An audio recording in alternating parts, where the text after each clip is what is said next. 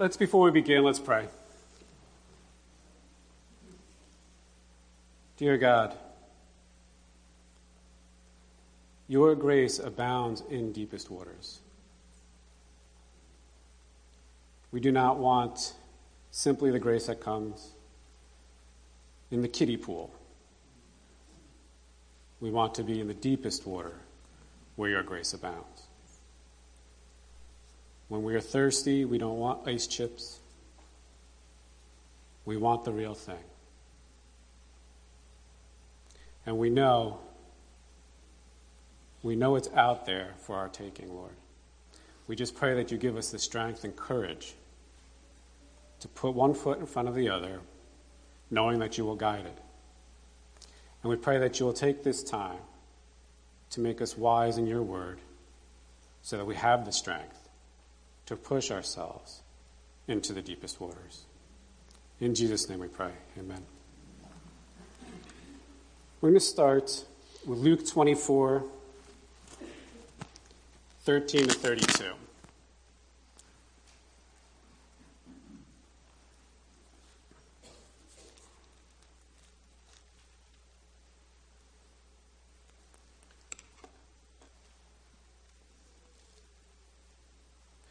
Luke 24, 13 to 32.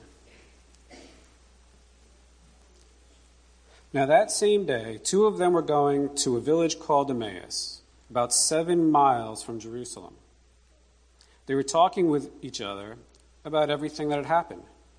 As they talked and discussed these things with each other, Jesus himself came up and walked along with them, but they were kept from recognizing him. He asked them, "What are you discussing together as you walk along?" They stood still, their faces downcast. One of them, named Cleopas, asked him, "Are you only a visitor to Jerusalem and do not know the things that have happened there in these days?" "What things?" he asked. "About Jesus of Nazareth," they replied. "He was a prophet, powerful in word and deed before God and all the people. The chief priests and our rulers handed him over to be sentenced to death, and they crucified him. But we had hoped that he was the one who was going to redeem Israel. And what is more, it is the third day since all this took place. In addition, some of our women amazed us. They went to the tomb early this morning, but didn't find his body. They came and told us that they had seen a vision of angels who said he was alive. Then some of our companions went to the tomb and found it just as the women had said. But him they did not see." He said to them, "How foolish are you, and how slow of heart to believe all that the prophets have spoken. Did not the Christ have to suffer these things and then enter his glory? And beginning with Moses and all the prophets, he explained to them what was said in all the scriptures concerning himself." As they approached the village to which they were going, Jesus acted as if he were going further. But they urged him strongly, "Stay with us, for it is nearly evening. The day is almost over." So he went in to stay with them. When he was at the table with them, he took bread, gave thanks, and broke it, and began to give it to them. Then their eyes were opened, and they recognized him, and he disappeared from their sight. They asked each other, "Were not our hearts burning within us while he talked with us on the road and opened the scriptures to us?"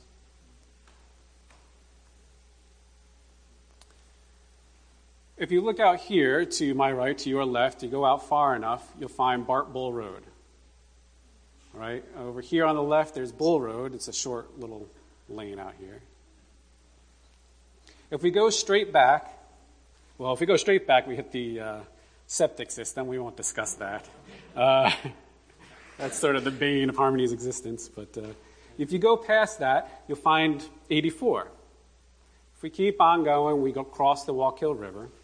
And if we go a little further, on our left, just as we approach, we'll find the Orange County Park, known as Thomas Bull Memorial Park. That's roughly a mile or so from here. Emmaus and Jerusalem are 7 miles apart. 7 miles. 7 miles as the crow flies. My wife thinks I'm a weirdo when I use that expression. Right? 7 miles straight. You might make it, you might have to go a little to the right, but you might make it to Washingtonville. You might. But you can't just go straight as the crow flies. You're going to have to take a path to get there. So what we could do, let's say there were no cars and we wanted to travel 7 miles. We could come out of the parking lot, make a left, come down to O'Hare, make a left, go down, you'd hit Stony Ford Road. Take Stony Ford Road to the end, you hit 207. You make a left, then you make your right onto Egbertson. Yeah, I'm good so far, all right. It's so far, so good. All right, you go down Egbertson, and that meets up with Sarah Wells Trail. You make a left onto Sarah Wells Trail, and you get all the way down until you hit 208. Okay? All right, so here's the problem. If you do that, 7 miles will probably get you about to the end of Sarah Wells Trail in 208. On your left is the little country deli. Okay? So, Jesus is walking with a couple of people he met along the way who were distracted. And he wanted to know, what's all the kerfuffle? And they're like, haven't you heard? Don't you know what's going on? Jesus, the great prophet, our leaders crucified him. He was our hope. We had plans. We had huge expectations. And Jesus says, well, maybe you haven't really thought this one through very well. I'm paraphrasing, of course. He says, you're foolish. Don't you know what the prophets spoke about? Haven't you understood the scriptures? Don't you know this is how it had to play out? And so he takes the time as they were walking from Jerusalem to Emmaus, about 7 miles, to start with Moses and go through the whole thing with them, all the way, so that they would understand what's really going on. And we're going to round off and say that's probably a good 2 hours. He gets there, they get to Emmaus, and he says, well, he leaves the impression that he's going to keep on going to the next town or wherever. And they're thinking to themselves, we just walked 7 miles, it's dinner time. Maybe you should stay here, eat. They had a good time with the chat. They felt like they learned something clearly. And then he breaks bread with them. And then they understand what's going on. Then they realize what's really happening. And then they look back and they said, didn't our hearts burn as he spoke? Didn't we know what was going on even before? They were dealing with this sudden realization that they were walking in the presence of Jesus. So the question today is, do you guys want to get up now and go for a walk?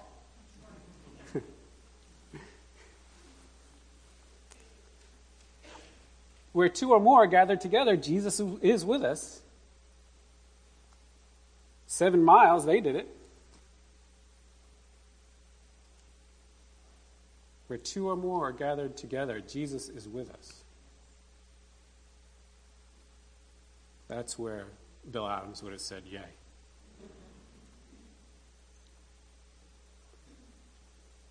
So you take Sarah Wells Trail, you go out this way, and you take Sarah Wells Trail. You get to the end, and you go to the little country deli. If we were to leave right now, we probably would get there for lunch. So we could eat and break bread together. And Sarah Wells, she's an interesting character herself. She was an orphan. Supposedly, her father was a pastor, and the parents, they lived in Long Island. They were traveling across Long Island to New York, and they drowned, leaving her alone. So she's a young girl by herself. Christopher Dent and his family, well, his wife, they didn't have any children. So they adopted Sarah Wells, but Sarah Wells kept her original name.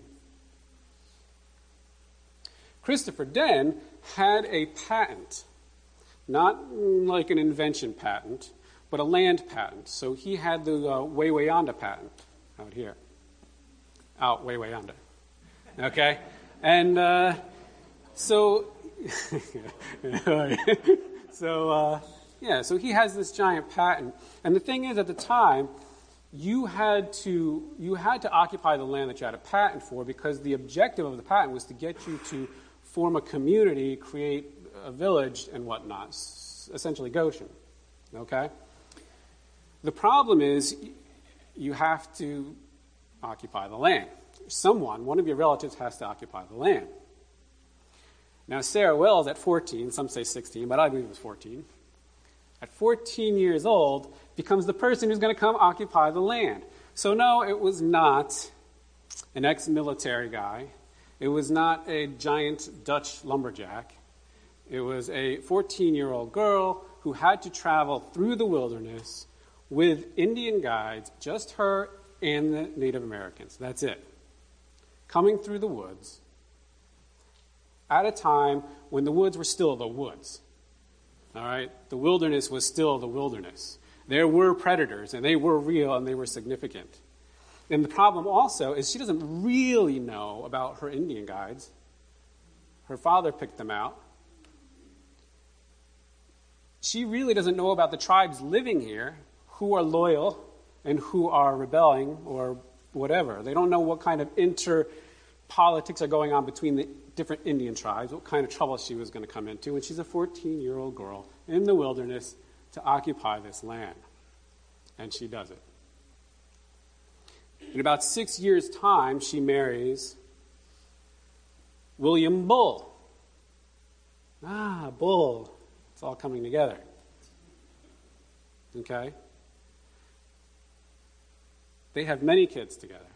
He's a stonemason. They build the house, the stone house that's on Sarah Wells Trail, I believe. All right. I got confirmation. We're Bull family. You're the Bull family, right? It's hard to throw a stone without running into a Bull family if you're around here. Okay. The story was always, genealogy shows about 10 children. There was a story, I don't know, who really knows, but they said that William Bull and Sarah Wells had 20 children, and 10 children. 12? All right, 12.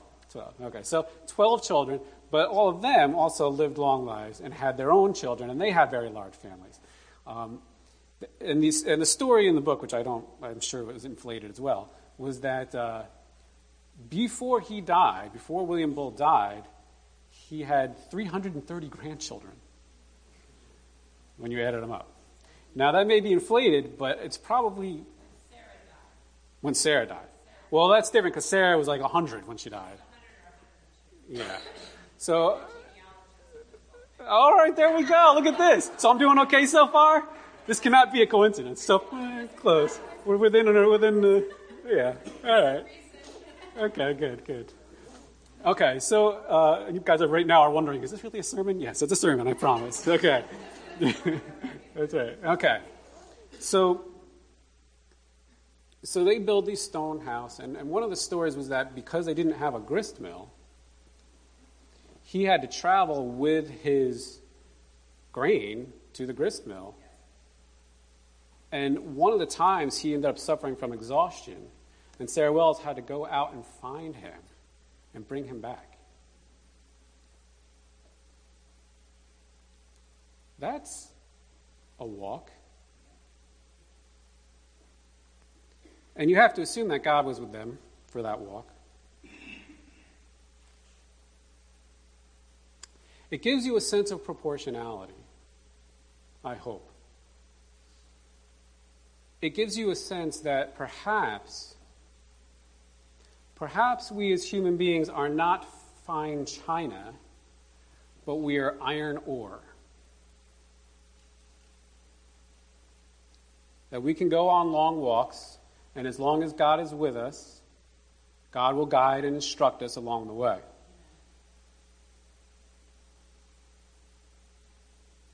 So the question is, what does worship really look like?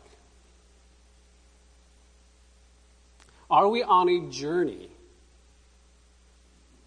Or is this just a place we come to do worship? Do we do worship in memory of Jesus? Or is Jesus with us as we worship?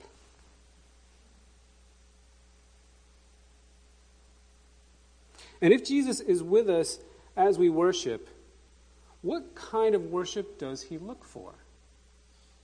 Because he sought out these people on their walk, their 7-mile walk from Jerusalem to Emmaus. And what is it that we are afraid of?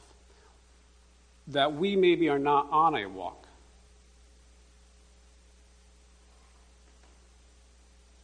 Can we trust God? Can we walk into deeper waters knowing that God's grace abounds? Can we do that?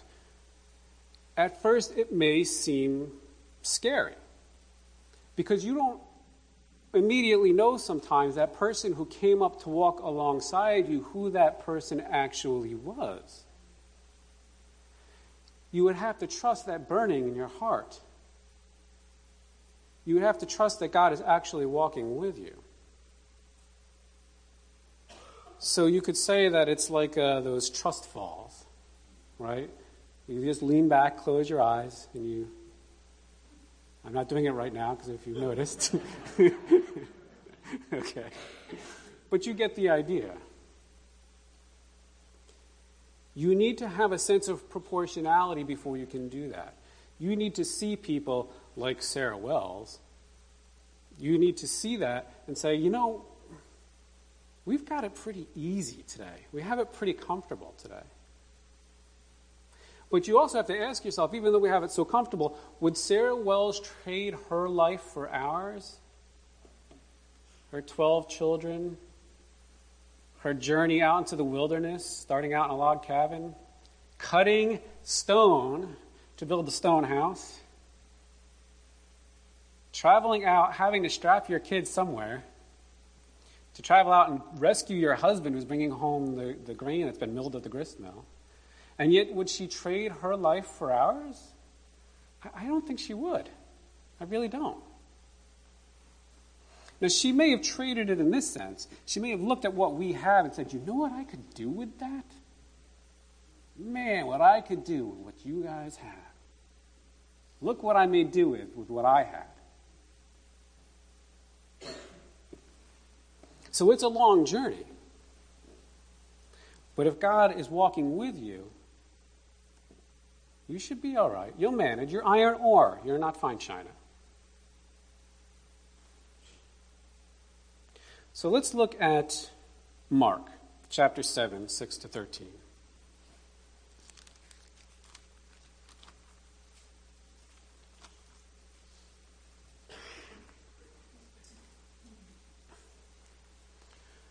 Mark chapter 7, 6 to 13.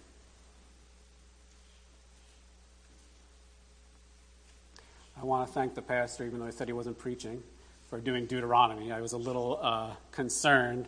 I was like, I'm planning this sermon and I've got no Old Testament passages. I don't feel right about that. So there you go. It's covered. All right. Mark chapter 7, 6 to 13. He replied, Isaiah was right when he prophesied about you hypocrites, as it is written. These people honor me with their lips, but their hearts are far from me. They worship me in vain. Their teachings are but rules taught by men. You have let go of the commands of God and are holding on to the traditions of men. And he said to them, you have a fine way of setting aside the commands of God in order to observe your own traditions. For Moses said, honor your father and your mother, and anyone who curses his father or mother must be put to death. But you say that if a man says to his father or mother, whatever help you might otherwise have received from me is Corban, that is, a gift devoted to God, then you no longer let him do anything for his father or mother. Thus you nullify the word of God by your tradition that you have handed down, and you do many things like that. So what had happened, the apostles were, we don't like this too much, the apostles were eating and they had not washed their hands, and they were eating with their hands. Okay? Now we might talk about that in terms of a hygiene issue, but they talked about it in a matter of righteous morality. How immoral of them, they have not cleansed themselves. And Jesus was like, all right, no, we're not doing this. We're just not doing this. You cannot create these ideas and these rules that then contradict what God is really after, what God really wants. What he wants is an inwardness that is right with God and then expresses itself outward. Right? He's not interested in the food that you're eating. And then you make these rules, he says. It's like, oh, you have to give to the church, but you haven't even taken care of your parents, who you were supposed to take care of as one of the 10 Commandments.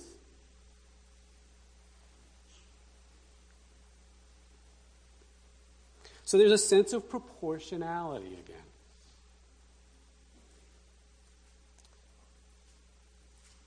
So the question becomes, is it possible for us to pit ourselves against God in the name of God?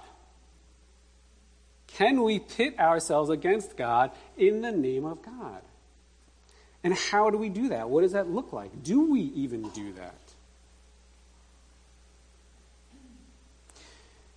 If the pastor came in someday and he says, here's what we're going to do next month. The first Sunday of that month, we are going to, instead of having service today, we are going to take everyone and we are going to a church in Newburgh that we want to give encouragement to, who have been doing some work that we really like, and we want to show that we're supportive of them.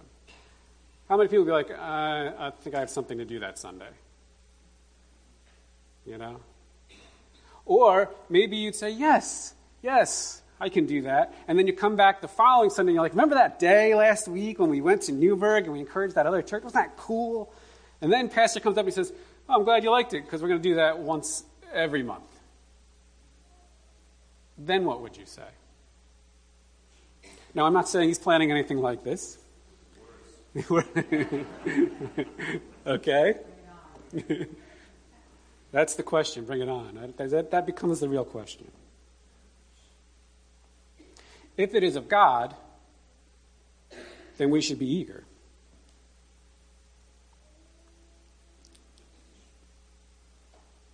But then we have to, again, discover that sense of proportionality. Would we say, that sounds Corbin to me. That sounds off limits. I don't think that's right. We shouldn't be doing that. If you're still struggling with the idea of, should we have coffee at the entrance? Should we change pews to chairs? What do you think about putting fellowship at the back of the church one day? If you're still struggling with these things, if these are Corbin to you, there's a problem. The problem is that you haven't really understood the sense of proportionality. You are not engaged in deep waters. You are engaged in shallow waters. It is not a question of whether they are spiritual waters or not. It's a question of whether they are shallow waters or deep waters. And we cannot spend our Christian walk in shallow waters if we really want to experience the abundance of God's grace.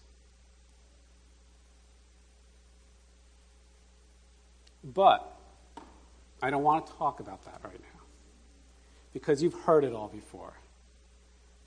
You've heard that sermon where they say, well, just because you're in a garage, it doesn't make you a car. Right? You know the sermon about Christianity and being a Christian and how you need to do more and you're not doing the deeper things of God, and we get into fights over worship and worship styles. You've heard all these. You've heard the sermon to say you can't do that, that's not right, but we do it anyway, right? We still do it. So the question then becomes, why do we still do it? Why do we still go back to that trough? Right?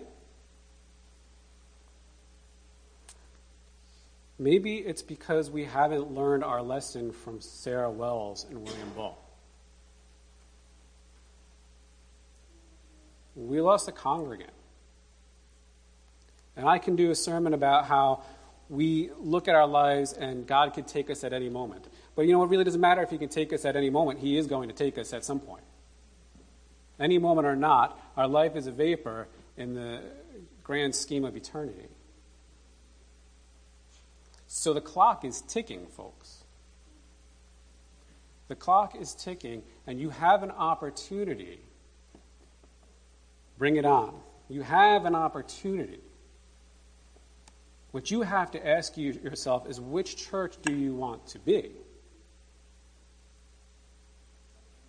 One of the things I love about the Reformed tradition, we get very into the idea of grace and how you cannot earn your way into heaven.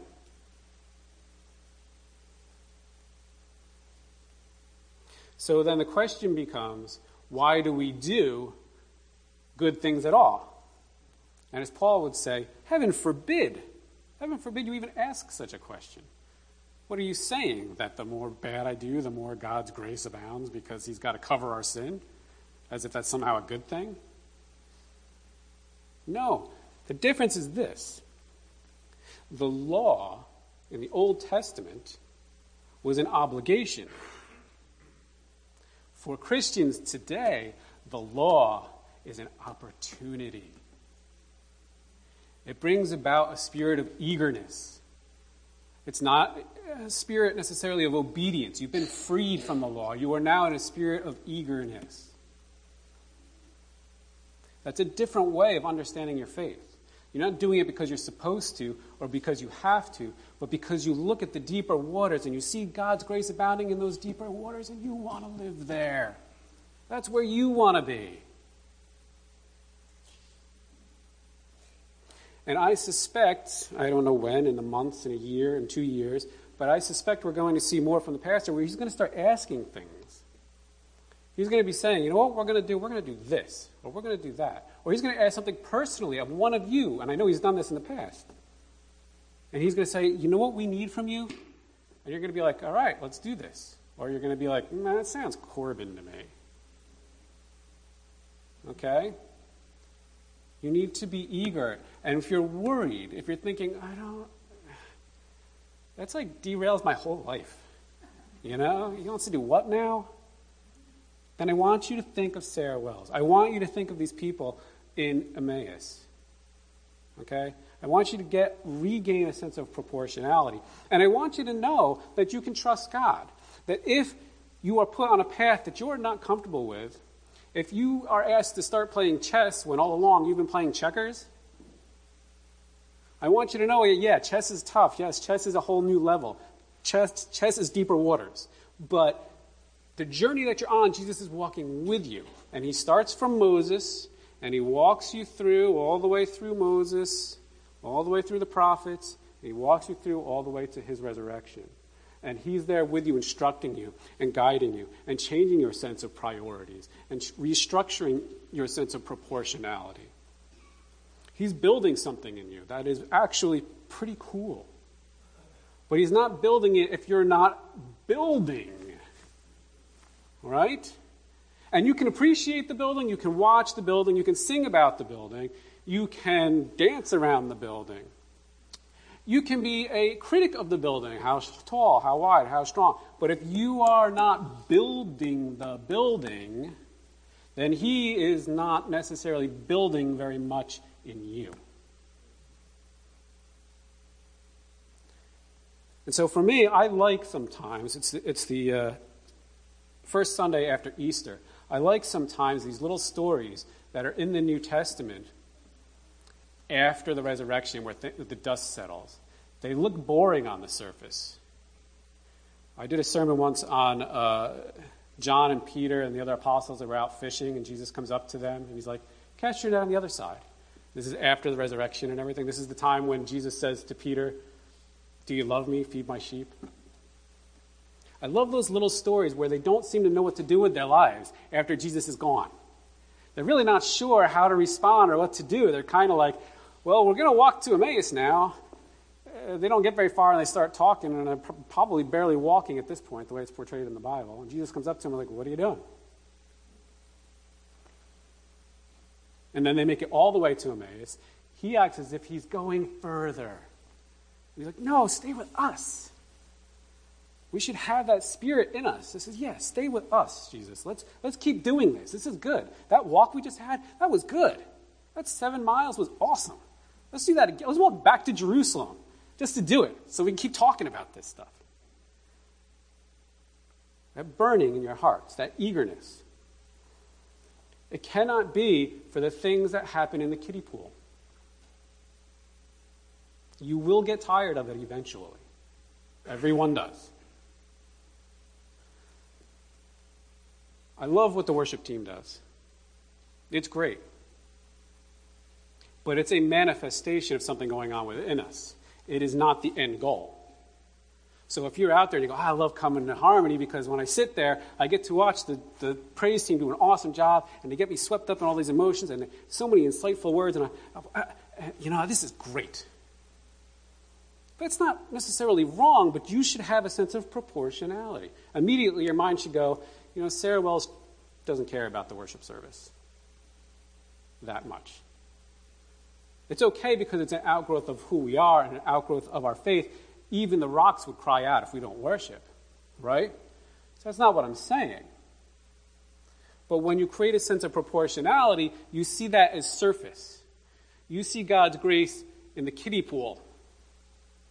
And if you think that's cool, if you think that's awesome, try the deep waters and see what happens.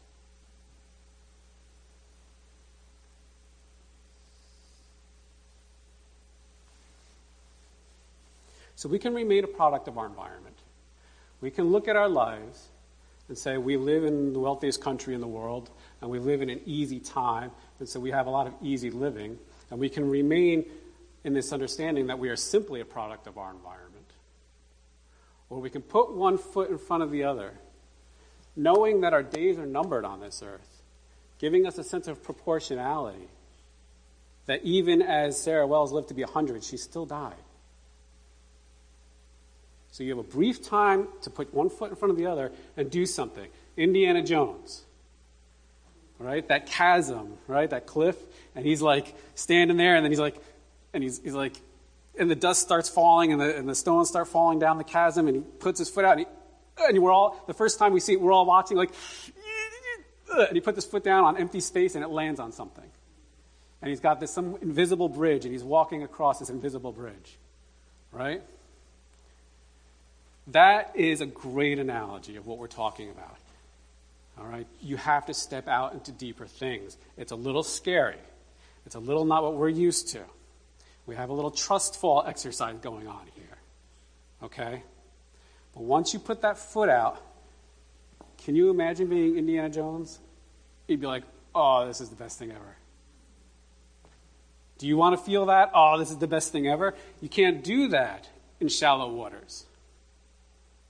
It just can't be done.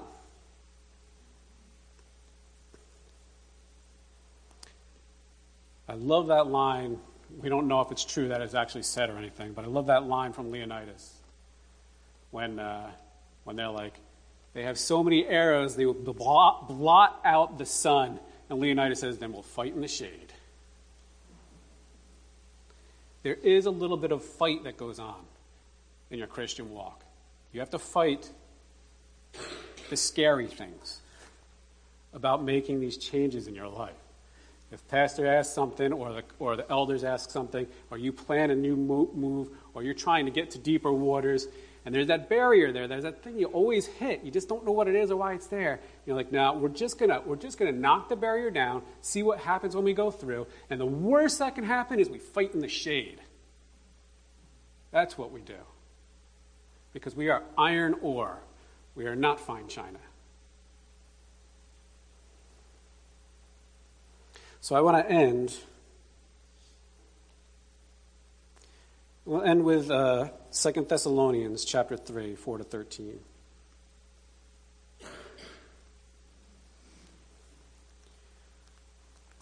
I'm not going to give you any commentary on it. We're just going to read it, and then we're going to pray, and that will finish the sermon. This is 2 Thessalonians chapter 3, 4 to 13.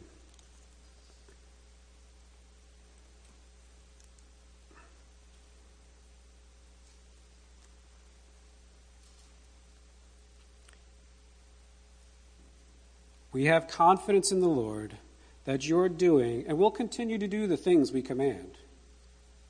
May the Lord direct your hearts into God's love and Christ's perseverance. In the name of the Lord Jesus Christ, we command you, brothers, to keep away from every brother who is idle and does not live according to the teaching you received from us. For you yourselves know how you ought to follow our example. We were not idle when we were with you, nor did we eat anyone's food without paying for it. On the contrary, we worked day and night, laboring and toiling, so that we would not be a burden to any of you. We did this, not because we do not have the right to such help, but in order to make ourselves a model for you to follow. For even when we were with you, we gave you this rule: if a man will not work, he shall not eat. We hear that some among you are idle. They are not busy, they are busybodies. Such people we command and urge in the Lord Jesus Christ to settle down and earn the bread they eat. And as for you, brothers, never tire of doing what is right. Let's pray.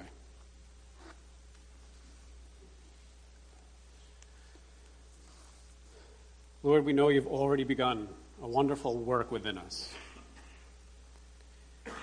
We enjoy your hand on our soul. We enjoy this place of worship.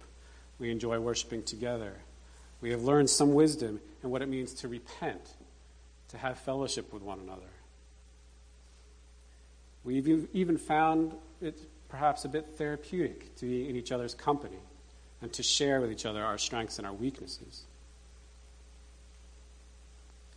We see huge potential, Lord, all around us. But we struggle a little bit with seizing on that potential and making it real. We need you to be active in our hearts, God. Give us courage, because it is courage that will bring us strength. It is courage that will bring us new decisions. It is courage that will activate us and allow us to be new people. We don't want to play chess anymore, Lord. Checkers anymore, Lord. We want to play chess. We do not want ice chips. We want all the water. Please put us back into the deep waters, Lord. In Jesus' name we pray. Amen.